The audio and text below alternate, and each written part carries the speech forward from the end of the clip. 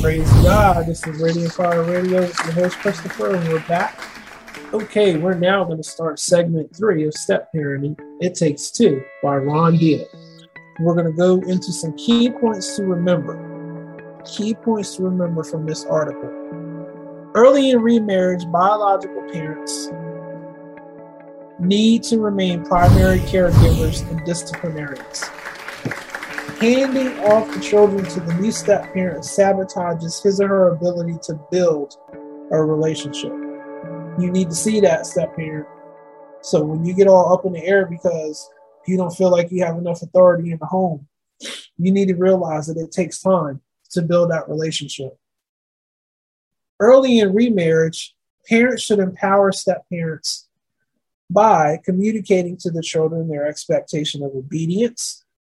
Later, even if you disagree with what the step parent has done in your absence, support his or her position with the children.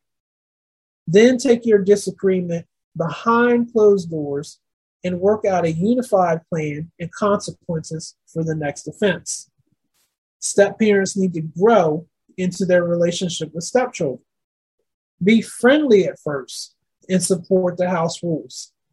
Seek to be mutually suitable with your stepchildren and enjoy the relationship you have now. Again, you have to be self-aware about who you are as a person. You have to be self-aware about knowing your weaknesses and your limitations. And if you are prone to overstep these boundaries, you need to increase the communication with your biological parent, because that increase in communication is going to keep you from tripping over the line. And sometimes people trip over the line on purpose. And other times, which I'm hoping that this is you, they trip over the line on accident. Sometimes, there are going to be mistakes. Let me just say it this way. You as a step parent are going to make mistakes. There are going to be things happen between you and your stepchildren that it just spirals completely out of control. And you're sitting there looking like, how the heck did this happen? This is not what I said. This is not what I meant. This isn't even what the stepchild done. But we're here. So at that point in time, it really is a game of being honest and open and saying, hey, I didn't intend for you to feel this way. I don't want you to be hurt. This is what really happened.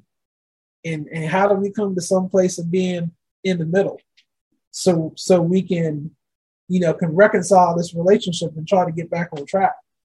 If you don't do that, if you're not man or woman enough to do that, you're in trouble, because you're going to get eaten alive by the biological parent. So you just got to know this is a delicate game that you're getting into. If you are a new step parent, I'm telling you, please listen to me. Experience is telling you, follow up with your biological step parent. Follow up with your biological parent and keep the lines of communication open. Step parents need to grow into their relationship with stepchildren. Be friendly at first and support the house rules. Seek to be mutually suitable with your stepchildren and enjoy the relationship you have now. Encourage and insist that children maintain regular, consistent contact with the parent living in the other home. Do your best to have a functional co-parent relationship. This is one of the things that, is tricky and it's touchy. It's tricky and it's touchy because you got to understand what that relationship was like with the child's parent who's not living in the home. If it's a relationship that's going to, and you as a step parent don't get to make this decision. You really don't. You need to balance the age of your stepchildren, their desires, with the wishes and the balance of the biological parent.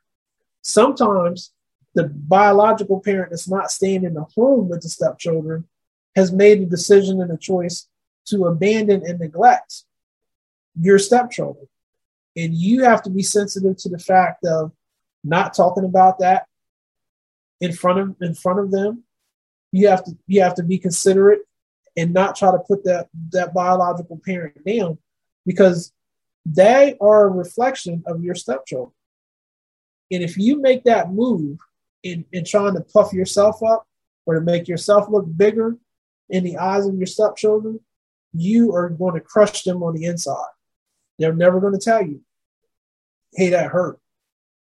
They're never going to come up to you and say, you shouldn't have been talking about my dad or my mom, because I love them. I'm telling you from experience, you have to be very, very careful with this. And you need to judge this based upon the attitude of your stepchildren and the wishes of your biological parent. Some people have relationships where the step parent gets placed into the role of the absentee biological parent by the children.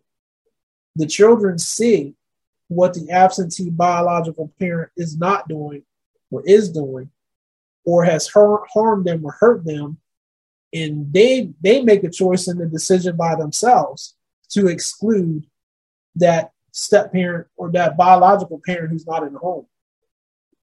So that's a delicate situation in itself, because if they do that, you need to respect their wishes. At the same time, you have to take into account your relationship with your stepchildren and not do anything to harm that by trying to force them to be in a relationship with their biological parent that they've already made a decision that they don't want to do that. It has to be at their choice. It has to be at their will. In the beginning stages of my relationship with my biological parent, I would always encourage the kids, my two stepsons, hey, reach out to your dad, see how he's doing, find out about him, find out about his life, find out different things. Because I didn't want to be a barrier to that. I didn't want them to have any kind of feelings or hard feelings by me being here, to stop them from having a relationship. And over time, they've developed a relationship with their biological father, and it's good. Everybody's happy. They've grown into it. Unfortunately, my stepdaughter has no relationship with her biological father at all. My heart goes out to her.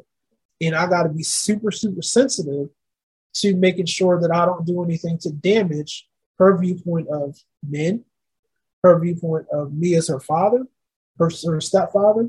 And then even there's a possibility that the biological father, her biological father, may have a change of heart and say, hey, I'm here, I'm back. You never know, because there's so many different variables that can take place and happen within these types of stories.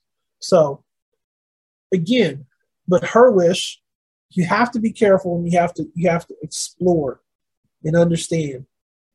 And even see that the wishes of your stepchildren are going to change over time. They're going to change over time, and I'm just going to leave it at that. Let children set the pace for their relationship with the step parent. Consider each child individually. Give and expect affection, nurturance, and emotional sharing only to the degree children appear open to it. If your stepchildren are not touchy-feely, I'm sorry, you're going to have to put your touchy-feely self back on the inside, because if you do, you're going to break that child's spirit and will. It doesn't matter how much you want to be touchy-feely. If they don't want it, there's nothing you can do. Get it from your wife. Get it from your husband. And again, I'm talking about everything appropriate here. That's supposed to be in a normal parent-child relationship. You have to be sensitive to this. Many a step-parent has wounded the soul and the spirit of their stepchildren because they're trying to force the issue of give me a hug, force the issue of hold my hand. And this is little, 4 or 5, and also teenagers, 16, 17.